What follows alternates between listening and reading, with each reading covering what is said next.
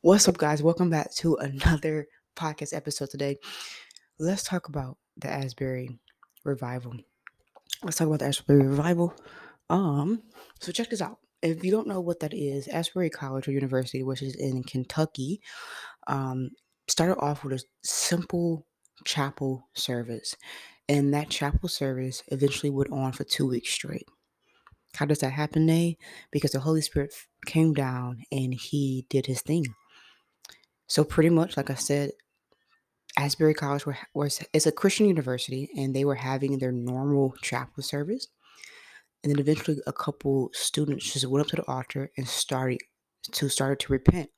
And student after student after student came up to repent, to the point that students did not want to leave. Even some students stayed. Some food was brought, some coffee was brought, to the point that it went from a simple chapel service to a 2 week straight non-stop worship. And over 50,000 plus people visit Asbury College to witness and be a part of the revival. And I knew some people personally that went. Um, I knew some people that went, and I knew some people who were going to go, but didn't eventually end up going, but watched it on the live stream. I know some people who, friends, got to be involved or got to know about it, things like that. And the point is, I'm bringing it up not to name drop. I'm not name dropping, but not to be like, oh, I know the people, but to say that this was a real revival. And what's amazing about it is that they weren't doing this for media coverage. They didn't advertise it. They didn't label it as a revival. They didn't say, hey, come to a revival service. They were just having regular chapel service. And then it went on for 2 weeks straight. And the only reason why they got shut down is because the city had to shut it down because they just didn't have enough resources for the people that were coming through from all across the country. Guys, again, this was a real revival. Why? Because repentance was involved. Many times, a lot of local churches have events and they label of these events as revival. They label these events as revival, and it's not revival. Because they think it's revival because a couple of people cried. But those same people that having their emotional experience, which emotions are beautiful, crying is great, but they're leaving the same. There's no repentance. There's no change. There's no transformation. But this was revival because there was nonstop repentance, nonstop worship. What true revival isn't emotionalism. It is repentance, and it is hosting the presence of God to do what He does best. They didn't advertise again as a revival. They didn't say, "Hey, look, demons are being cast out, people are being healed." Maybe that did happen. I don't know, but all I know was they said, "God, here we are. We're open to hosting you and do what you do best." And Holy Spirit did what He did best and led people to repentance, led people to truth. He glorified Jesus Christ. That's what Jesus said. Jesus said that He's going to send the Holy Spirit, and the Holy Spirit is going to glorify Him. And from there, other colleges are experiencing similar things. People who went to the Asbury Revival and they're going back to their schools or they're going back home to do not the same thing, but to simply host the presence of God. See, many times we read these amazing revival stories. The Welsh revival, the Brownsville revival, I believe it's called. What happened on how the Pentecostal movement, the Azusa Street revival. We read these revivals, and some of us get encouraged, and we try to either copy that, or we get discouraged, or we try to say that's so far along, that's so far down the road. But we're not called to copy another revival. We're not called to copy what God did before. In a sense, we're not called to copy the revivals. Yes, we're called to do what Jesus said do in the Great Commission, to make disciples. Yes, we're called to copy and follow the ways of Jesus, but not to replicate revivals. We're called to simply host the presence of God. And if He chooses to do things similar in other revivals, let Him do that. But we're not called to try to be Holy Spirit Jr. and try to recreate the things that we read or heard about in other revivals, is what I'm trying to say. I will never forget that God used me for a revival. And honestly, I did not realize that until I came here on my missions trip where I'm getting trained. And where I'm getting trained is part of YWAM Youth for the Mission. And we're really heavy on revival and hosting the presence of God. And then it dawned on me, I was like, wait a minute, God used me for revival before. And it wasn't in-person revival when I'm standing on stage and I'm preaching or I'm laying hands on people, but it was a viral revival. God used me for revival simply by using my phone for a free app. I'm gonna tell you guys the story because I want this episode to encourage you all that God can use you for revival. That you don't need a building, you don't need a stage, you don't need a mic. All you need is prayer, worship, and a open door to host the presence of God. And you can do that over Instagram. You can do that over TikTok. You can do that over a podcast. You just need to have prayer, right? To worship in spirit and truth, to host the presence of God and let the Holy Spirit do his thing. So it's this app called Clubhouse. Right? And Clubhouse is free. It is really a networking app. A lot of people that does business or sales or real estate, anything like that, they use a lot to network, which I have used that for that reason before as well. And I'll never forget, my friends are talking about Clubhouse. Clubhouse is amazing. You should join Clubhouse. And I'm like, guys, I'm tired of joining apps. I don't want another social media app. I'm not joining. But my friends kept coming back in the group chat and saying, revival is breaking out. People are getting delivered. People are getting healed. People are getting saved. And it took me a couple weeks or maybe a couple months to join Clubhouse. I was like, guys, I'm not joining it. Finally, I was like, no, screw it. I'm going to join it. And I joined and I was like, wow, there's other people on fire. And this is real. This is serious. So I'm like at first a spectator. I'm in they're called rooms or Clubhouse. I'm in the rooms watching my friends be on stages. They're called stages or Clubhouse, and watching the Holy Spirit move through a phone. So one day it dawned on me to start a club on Clubhouse called Spiritual Warfare 101. Okay, before there was a podcast Spiritual Warfare 101, I had a Clubhouse club called Spiritual Warfare 101. And what I did with Spiritual Warfare 101 is God will give me a topic. I will learn that week or that day, whatever. I will learn all I can learn about on that topic. And on that weekend, on that Saturday, maybe Friday, Saturday, I would teach on that topic and then watch God move. Now, first, it started slow, maybe an hour, 2 hours, a couple of hours it lasted. I taught on things on New Age, on the Jezebel spirit, according to the book of Revelation. I taught on soul ties, according to many books of the Bible. I taught on many things. I taught on things that are spiritual warfare 101. God would give me an idea, I will learn, and I will teach. And then eventually, these rooms started getting longer and longer and longer. Mind you, I used to be a caregiver. I used to work overnight. Again, the room started off 2 hours, couple hours long. But then one day, a room went to 8+ hours. And then the next weekend, it went to 10+ hours. And then the next weekend, it went to 16+ hours, 18+ hours. I'm talking about 16, 18+ hour revivals over the phone. I wasn't there the entire time. There are times I would say I would leave because I needed sleep. And I say, guys, take over. Guys, take over. Hey, such and such, I trust you, take over. Right? Because it's not all about me. I did what I had to do. And then the Holy Spirit will come in the room and people will get saved. People will get delivered. People will get healed. People will get the gift of tongues. I will never forget this lady. I can't remember her name, but it doesn't matter her name. This lady, she comes to the room. For that room topic I was teaching her. She comes to the room. And almost every old cat like this always said this about my friends. My friends and I are pretty young. They're like, man, I wish I was on fire for God at your age like you are now. Like we're 20 something. I wish I was on fire for God. I wish I was doing like what you're doing. Lady, I now remember her name, but I'm not gonna say her name. Lady comes in, she says the same thing, right? Wish I was on fire, And she goes, guys, like, I always wanted the gift of tongues. I've been praying for the gift of tongues for years. I asked her a couple of questions, And I was like, well, I have faith right now. You're going to get the gift of tongues. Like right now. Can we pray? She's like way older. I'm 24 right now, about to be 25. I think I was 22 at the time. 22 at the time. Right? So we're praying for her, and she's on this app the entire time. And as we're praying, she starts to utter, right? She starts to utter tongues, right? Basically, she starts to speak in tongues, and then she begins to weep because she's been praying for this gift for years. 20-something-year-old nobodies. A woman older than us, way older than us, husband, kids, everything, comes in and says, I've been praying for this for years.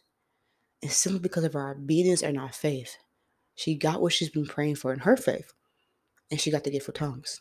I see her some weeks later. I said, hey, are you still speaking in tongues? She goes, yes, I'm speaking in tongues. And my husband is too. 20-something-year-olds decided to start a club on this app called Clubhouse. And we decided to host the presence of God. And he showed up. He showed up. Psychics would come in the rooms, witches would come in the room, but they couldn't do nothing because the presence of God was being hosted. The presence of God was being hosted. So many salvations. People that I've seen saved in that app are now still, most of them, many of them are still walking with the Lord, and they're to the point doing they're having their own podcast. They're doing their own Facebook lives. They're on fire for God. They're traveling, preaching the gospel full time with four kids. Single mom with 4 kids got saved. Used to be a stripper or a prostitute, one of those. Got saved, right? Got delivered artists on my Clubhouse, on my room. And now she's walking with the Lord on fire, traveling with her 4 kids, preaching the gospel. And I'm not giving myself any credit. I had an idea. The Lord met me. Maybe he gave me that idea. I'm sure he did. And he would give me topics. I would be obedient. I would learn. I would teach on those topics. And I would open the floor for the Holy Spirit to do what he did best. You can do the same thing. You don't need to rent out a building. Excuse me. You don't need to rent out a building to host the presence of God. You are the temple of God. Buildings, buildings are amazing. Buildings are important. I think it's important to have revival in person as well. But if you're so hungry and thirsty to see God move, start on your phone. Start in your home. Start in your own church. Host a prayer night. I remember the Lord, I believe, it led me to do a prayer night every Thursday when I was back at home in Michigan. Every Thursday. And I only did it twice because eventually I got discouraged. I'm like, no one's coming. Not even my own friends are coming. And I got discouraged. I got so discouraged and I gave up. But imagine if I kept going, what God could have done. Even if it was just me, imagine what God could have done. Imagine. Because I feel like I didn't have support. I gave up. But imagine that whole block could have been saved. A guy named Chris Burns, he's part of the Bourbon Street Revival. Bourbon Street is a street in Louisiana where you see Mardi Gras. And there's this bar on the Bourbon Street that's called Saints and Sinners. And long story short, one day he got invited. Saints and Sinners is owned by this one guy that's a believer and another guy that his name is Channing Tatum, who's an actor. Chris Burns, the guy that got saved, who's the co-owner with Channing Tatum, he goes, hey, I have a bar called Saints and Sinners. I don't want this bar anymore. I don't want this bar anymore. I want to sell it. Holy Spirit tells a God, don't sell it. I want to use it. Now, some of you guys just think that's blasphemy, but stay with me. So, long story short, he's like, you know what? I can host worship nights at this bar. Calls with Chris Burns. Calls with a friend who calls with Chris Burns. Chris Burns says, sure. Chris Burns come. And then when he comes, all he did was host the presence of God. Worship. praying. And eventually dozens of people just kept coming. Dozens. To a point, hundreds of people are coming, standing outside the bar, worshiping Jesus. I'm talking about people are coming in drunk. People are coming and thinking it's just like a regular party, but then they get hit with the presence of God. And the grown men will get on their knees and start to weep. I'm talking about a man who's standing outside the window. He's drinking his beer. He gets so hit with the presence of God. He drops his beer and starts jumping up and down outside the window and say, Jesus is real, Jesus is real, Jesus is real. I'm talking about two men who did not speak English, were part of sex trafficking. They were sex trafficking women. Got hit with the presence of God. Right? Chris Burns started to feel like people should start praying in the spirit. They got hit with the presence of God. One person that spoke Spanish, calm speaks to them, finds out they were sex traffickers. The people they were saying they were the guys that they were sex traffickers. They said, "Oh, God can never forgive us." The lady basically tells them the gospel and said they are forgiven, and now they're saved. They repented for what they have done, and I don't know the rest of the story, but God can meet anybody who just simply hosts the presence of God. Grown men would come, get on their knees and weep. These sex traffickers did not speak English, probably did not know what the songs were talking about, but the presence of God was so strong that they had no choice but to get on their knees and weep. Why? Because they host the presence of God. Well, Nay, that's great. Those are some great stories, Nay. Not me. God can't use me now. I can't sing, Nay. I can't play an instrument now. I don't have a place to do it, Nay. I can't sing. Right? I can't play an instrument. I got my phone alongside my faith and my obedience. And I said, God, here I am. That's all he needs. Elijah. God tells Elijah to go. Goes to the brook. Drink water from there. I'm going to send ravens to give you food. After a while, when the brook dries up, he goes, go to this place. I have a widow. I told the widow to help you. Elijah meets the widow. Says, hey, I'm hungry. I'm thirsty. Feed me. Da da da. Widow goes, I ain't got no food. So I got what to eat and die. He says, don't do that. Feed me first and watch God gonna provide for you. She used what she had left. Because of her obedience, because of her faith, God took what she had left and made it last long enough until the rain came back. When Jesus fed the 5,000, we ain't got no food, God. Send them away. They hungry. He said they're going to pass by. Jesus goes, you feed them. What food we got? He's like, do you not know me by now?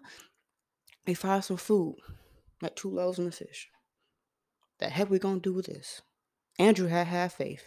God, I found some food, but what the heck we going to do with this? Jesus looked at him like, what? Blesses it. Thanks the Father. Use what he had. Use resources. Obedience and faith. All God needs from you is your faith, your obedience, and your dependence on him. And he would tell you what to use for his glory. God, I don't got. Do you have faith? Do you have obedience? Can you depend on me?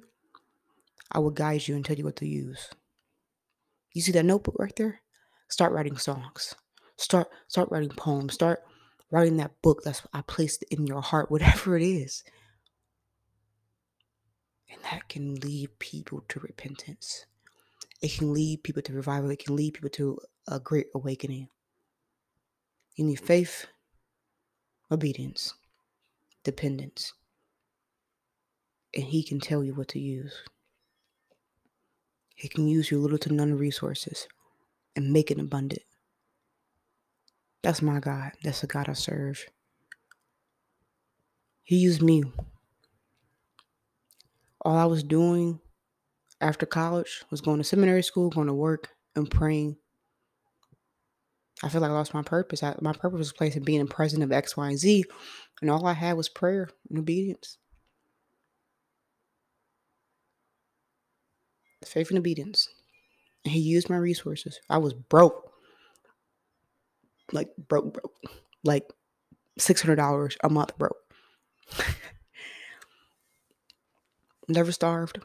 Never needed money for gas that I know of. And he used what I had, my phone and Wi-Fi. And hundreds of people got saved. Hundreds, maybe even more, because of the people that got saved in the ministry he used me for. Hundreds got saved, delivered, healed, got the gift of tongues, other gifts, right? I'm not boasting myself. I want this to be an encouragement to you. If God can use me, people barely watch my videos on YouTube. If God can use me, God can use you. No one really knows what happened on Clubhouse. It wasn't on the newspaper. It wasn't in the newspaper. It wasn't on the news. It's not something that everyone talks about. A lot of people not bring up Clubhouse and they don't even know what Clubhouse is. God knows. The people that were encountered knows. Maybe a revival will happen in your town, in your home, on your phone, and hundreds, maybe even thousands, millions of people will be encountered. But no one will know. Are you okay with that? I have to ask myself that too. Will you be okay if the Lord uses you for all this, but no one really knows? People probably don't remember my name. And they probably won't remember your name. But will you be okay with that? As long as he gets the glory. Just be encouraged. The Asbury Revival is not just for the ones in Kentucky. It can happen where you're at too. It could be Detroit Revival, Chicago Revival, New York, whatever. Michigan State, Florida State, I don't know. Revival, Harvard, Yale Revival, Penn State Revival. Will you be okay with being unknown? No name, no face. There's a person that was obedient, had faith, dependent on the Holy Spirit, and host the presence of God and let him do the rest. And pass down your mantle to somebody else to take care of it, to host the presence of God. Will you be okay with that? Guys, be blessed. Have an amazing, fantastic day. I'll see you guys next time.